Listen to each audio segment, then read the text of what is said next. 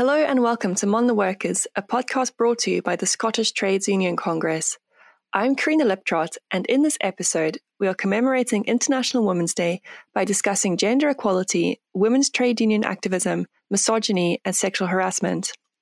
We are joined by three inspiring women from the Educational Institute of Scotland, which is one of Scotland's leading teaching unions who represent over 60,000 members in the teaching profession. Firstly, I'd like to introduce Andreen Bamford, who is Vice President of the EIS. Andreen became an English teacher in 1995 and has since worked for East Dunbartonshire Council, first as a Principal Teacher of Support for Learning and then as the LA Secretary. Andreen is joining us from her home in Kirkintilloch. Welcome, Andreen. Thanks for being here. Great to join you today. Thank you. Next up is Julie Ferguson, who is a biology and chemistry teacher in Orkney. Being a deaf and blind teacher comes with challenges, but Julie is committed to activism and tackling discrimination in her role as an EIS equality rep and being on the STUC Disabled Workers Committee. Julie lives with two adorable rescue cats and enjoys playing piano, knitting and embroidery. Hi Julie, thanks for taking the time to chat to us. I was really pleased to be invited, thank you. And lastly, but by no means least, we have Selma Augustin, who joined the EIS in February 2020 as National Officer for Equality. Selma's role involves supporting members to develop EIS work and policy on equality issues affecting teachers, lecturers, students and pupils in Scotland. In her spare time, Selma receives visitors from her native Norway, walks her dog, and enjoys making prints, pots and graphic novels in her art studio in Edinburgh. Welcome, Selma. Thanks, Karina. Great to be here.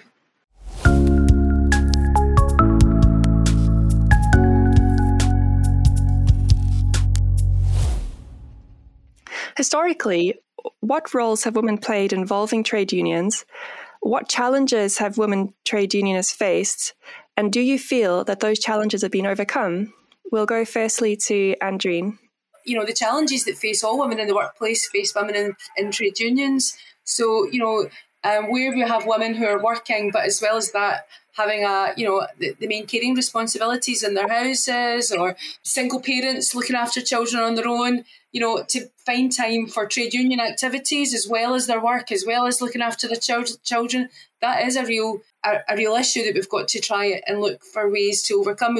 We have discussed, things that we might do as a union to try and overcome that. For example, in our union, we have rules that govern each of our committees that say there has to be a 50% female makeup. That's been a really good way of promoting women. From my own perspective, when it comes to women in trade unionism, I like to take a look at Helen Keller. And a lot of people will be familiar with Helen Keller as a deaf-blind woman from the United States. And one of the things that Helen Keller worked on, and amongst all the other amazing things that she did in her life, was actually to push forward the civil rights in America and also the important role of trade unionism. And a lot of people don't actually know that about her. So I look at her as well and I just think, let's go, Helen. Let's go, Helen, indeed. I did not know that. That was really interesting, Julie. Thanks for sharing.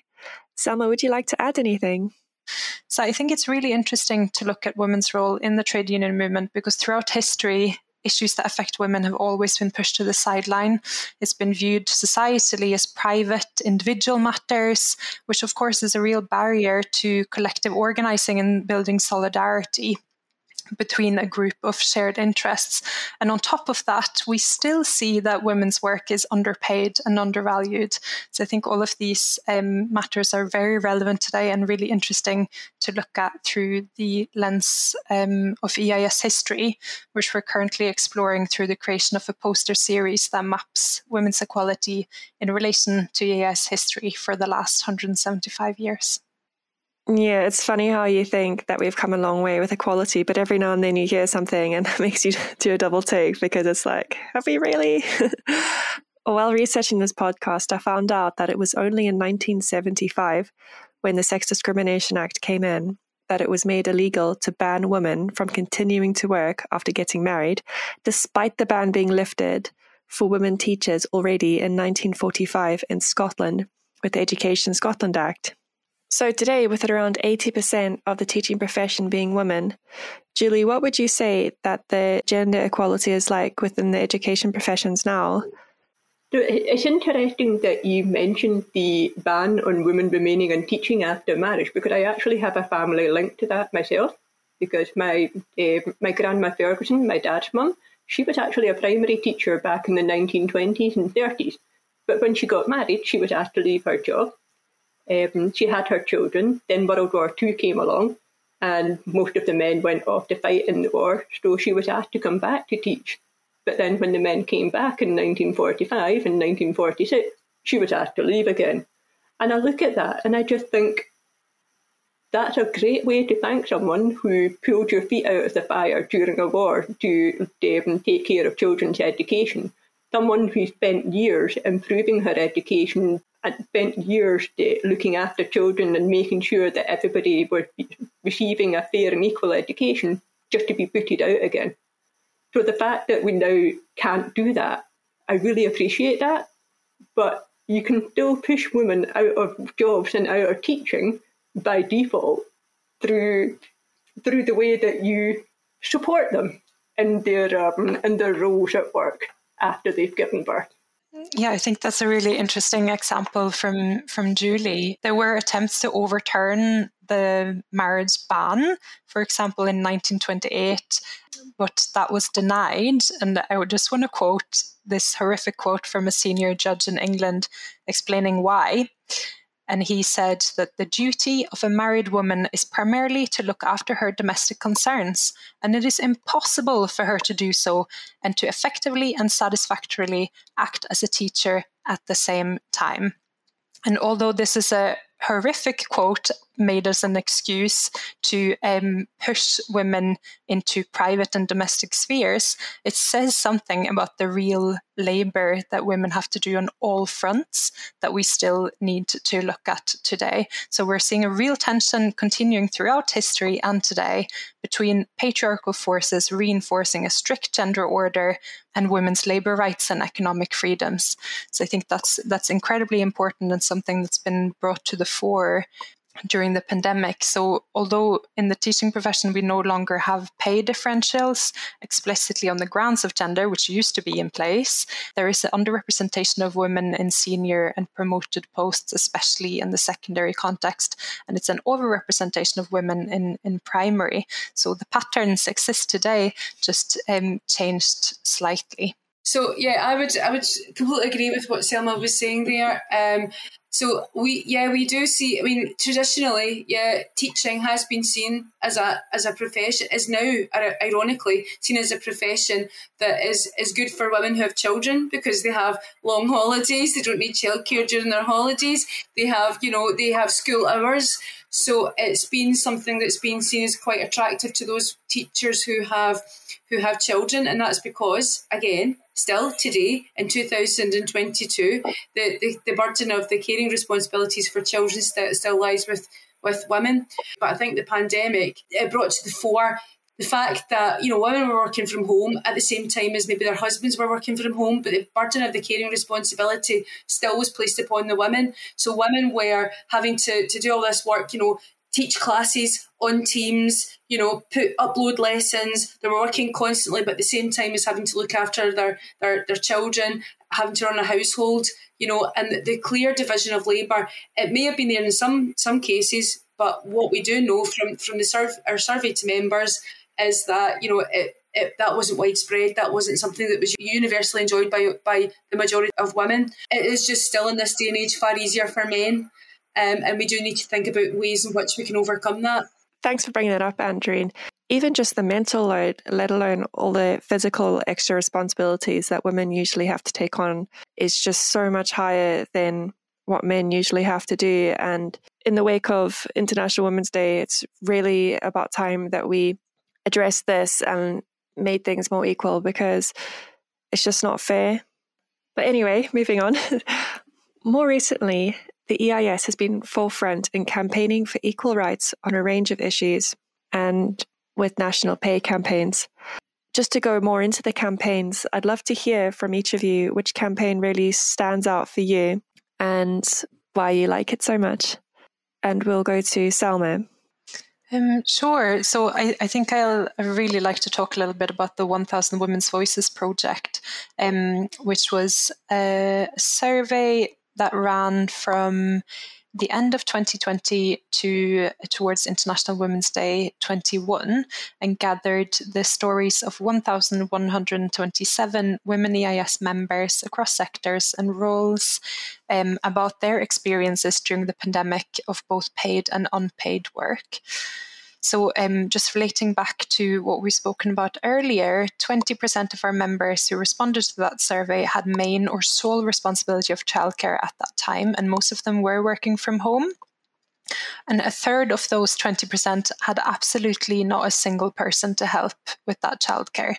So all of them were still pretty much working at the same time as taking care of children. And 65 of those who already had other caring responsibilities as well had seen those increase. So obviously the pandemic has shown a light on the experiences of women that we've known that have existed from before, because even in pre-pandemic times, women worked on average across Europe 13 hours more a week unpaid than men, and 7 hours less a week paid compared to men. So we already know that, and during the pandemic, this has just been heightened. We know that mothers, when interrupted while working from home, 50% more than fathers, and at the same time, we've seen women's paid employment reduce, and we know why. We know because it's exacerbated existing inequalities across the board. Obviously, women with intersectional identities will have experienced this in different ways, and we must account for that as well. What we need to learn from this pandemic is to continue our work to address the issues that affect women's labour and to really organise that, to make that core union business. I'm glad you shed some light onto it, because the figures are so stark that it really makes you do a double take when it's all laid out in front of you like that. Andreen, would you like to tell us about your campaign? Yeah, we campaigned during the pandemic, for women to have more flexibility in the workplace. Well, not just women, but teachers in general, to have more flexibility in the workplace. So during the pandemic, for example, when we had the school closures with people working from home, but what we were trying to make sure people were aware of is that people's whole lives now have been turned upside down. So that was quite a lot of hard work campaigning at both ends, both locally and nationally, to make sure that employers understood that. And as well as that, we're talking about women, but really, intersectionality is really important as well. So women, I've spent a lot of time with women who have, various health conditions, which meant they've needed their own individualised risk assessment. So, and what we're finding is that sometimes, these are overlooked, and there's a battle to be done to make sure that employers recognise not just, I think during, certainly during the pandemic, to make sure that there is, the risk of catching COVID is as reduced as possible. But actually, this is showing a wider issue, that there are people with real significant health problems that should be getting more support in the workplace than perhaps have been getting before. So there's been a lot of this work that's been done around COVID has actually thrown up a lot of other issues that have made us see that we need to campaign harder. You gave some really good examples there. Julie, would you like to tell us about a campaign which you loved? So a campaign that EIS put forward, and Selma touched on it, was the 1000 Women's Voices. And I took part in that, and from that there came out a video as well. And so I also took part in the video, and it was 7 women who were all sharing snippets from their day, from morning, afternoon, evening, and just talking about the things that we were dealing with that were specific to that moment in time during the pandemic. From a personal perspective, I found it really hard to be honest and open about how I was feeling, about the mental health impact. Dealing with my disability, I lived alone, and so I was having to deal with all the changes that were making the things that I do to cope with my disability less easy to do, and needing comfort from other people, but not being able to get that comfort because I wasn't allowed to actually spend time with people outside of my household. So yeah, that was actually, it was a bit of a light bulb moment, but I'm glad that I did it because some of the feedback I've had from people was, thank you for just laying it out for us, because we needed to hear that. But on a more general level, I did a lot of work with EIS and with STUC, campaigning for disability related issues with the pandemic. And a lot of that was quite hard work. And it was just trying to make sure that all of the accessibility was actually in place, and talking to people and saying, can you put the captions on in this video? Can you speak more clearly? Can you turn your video on so I can lip read? And the amount of education that was involved in explaining to people what we need. And women are more likely to be disabled than men. So this is an extra thing that we're having to do, that we're having to explain. And a lot of the time with the sort of knee-jerk reaction to, that's not really that bad.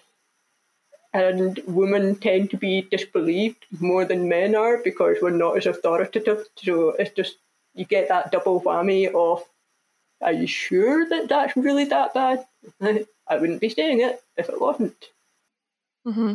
And going on to women not being believed, it's well documented that women still face sexual harassment, misogyny, and inequality in workplaces today.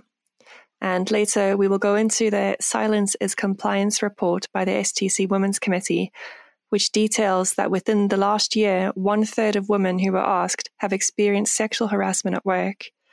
How do you think we can tackle this so that the workplace is a safe environment for everyone?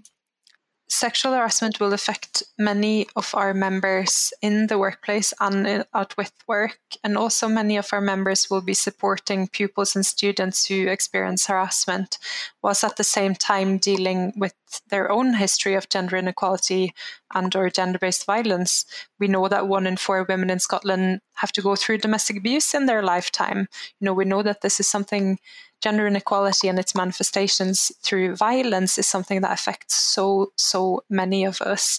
And I think there can be a tendency to underestimate the impact and the intertwining of those different forms of violence. So sexual harassment is a form of gender-based violence. I think that's really, really important that people know, and to take it seriously, and that it's tackled through, challenging misogyny. I think that's so important, and that's not just dealt with on an individual basis, but that it's tackled as the societal problem that it is, and its links to women's inequality, that it functions, as a cause and consequence of women's inequality. It's enabled to continue because of women's inequality, and it enables women's inequality to continue because it functions as a way to keep women, to attempt to keep women silent, to put women into the private sphere, and to attempt to hinder women from speaking out. So I think sexual harassment, must be understood for what it is. And misogyny and misogynistic attitudes and structures within our society must be tackled. And that is where the link between wider equality issues and the workplace must intertwine. And we must take that really seriously as trade unions. Yeah. When it comes to sexual harassment, it's quite incredible how many people will talk it down and pretend that it's not as bad as it is, or they're sort of like, really? Are men teaching boys in schools that actually it's not okay to talk about girls and women teachers in a bad way? Because there are so many things people should be doing, but all we get back is not all men. Yeah, it's really frustrating. Yeah, I think one of the ways in which we have to try and tackle this is to have better reporting. And a lot of it is about, the intent. Oh, but he didn't mean that. Oh, he might have said that, but he really didn't mean that. Or that was meant as a compliment. Or, you picked that up wrong. Or that's just his manner. So it's unfair for a woman who's experienced sexual harassment to then have the indignity of having to go through a process like that to explain what's happened to her. But actually, the biggest problem is, as both Selma and Julie have spoken about there, it's the cultural background that sits on, and it's about we need to educate workplaces that jokes about women, jokes about, comments about women's appearance that are unwarranted, unsolicited, are not appropriate in the workplace. Yeah, absolutely. And even our General Secretary, Ros Foyer, was sexually harassed when she first started employment. And that was really the catalyst for her to get involved with the union. And she went on to become an equality officer from that experience. And then she even became the sexual harassment officer for her workplace for that. I feel like we have barely scratched the surface on what is such a massively important topic. But I hope that the listeners will feel more empowered and enlightened about what's going on. And thank you so much, Selma, Julie and Andreen, for coming and showing us the great work that EIS is doing. And I'm sure the EIS will continue their amazing campaign work. Thanks, Karina. Great to be here. Thanks, Karina. Thank you. Thank you, Karina. The STC Women's Committee recently surveyed over 650 women in Scotland about their views on sexual harassment. Whilst it's important to understand and acknowledge that men, boys, and non-binary colleagues also suffer from sexual harassment, the Women's Committee decided that this survey would be concerned with documenting and further investigating the experiences and views of women workers in Scotland. The findings from the survey, combined with the heart-wrenching testimonies of women's experiences and views throughout, will be utilised to support internal and external campaigns and educational opportunities, and crucially to advance policy, political and industrial demands relating to sexual harassment in Scotland. I am joined by Erin McCauley, who's an equality officer with the STUC, who will tell us more. Hi Erin, thanks for being here. Hi Karina, thanks for having me. So what are some of the key facts and figures that came out from this report? Some of the findings from that survey show that 45% of women have experienced sexual harassment in the workplace. 50% of women know or are aware of a colleague who are currently or have experienced sexual harassment at work. 85% of those women that have experienced sexual harassment at work chose not to report. 70% of those that did report their experience felt unsupported. Half of women that were sexually harassed at work were harassed by a manager or someone in a position of influence and power. And, less than half of women that we surveyed were aware that their workplace had any sort of sexual harassment policy. I can't believe that. That is so grim, all those figures. When it's all laid out like that, it's really hard to look at and just to know that these are real people's experiences. Going into the title, Silence is Compliance, can you just explain a little bit more about what that means? So what we mean by the title is that, it can't just be women who are speaking up and challenging sexual harassment at work, because for too long that's been the case. For too long, the responsibility of preventing and tackling and challenging sexual harassment has been placed on that individual, mostly women, rather than a holistic workplace preventative approach where the employer takes responsibility, where, workplaces themselves begin to eradicate a culture that has been accepted for so long. Thanks for explaining that. It's really shocking how rife it is and how unsupported women are in the workplace.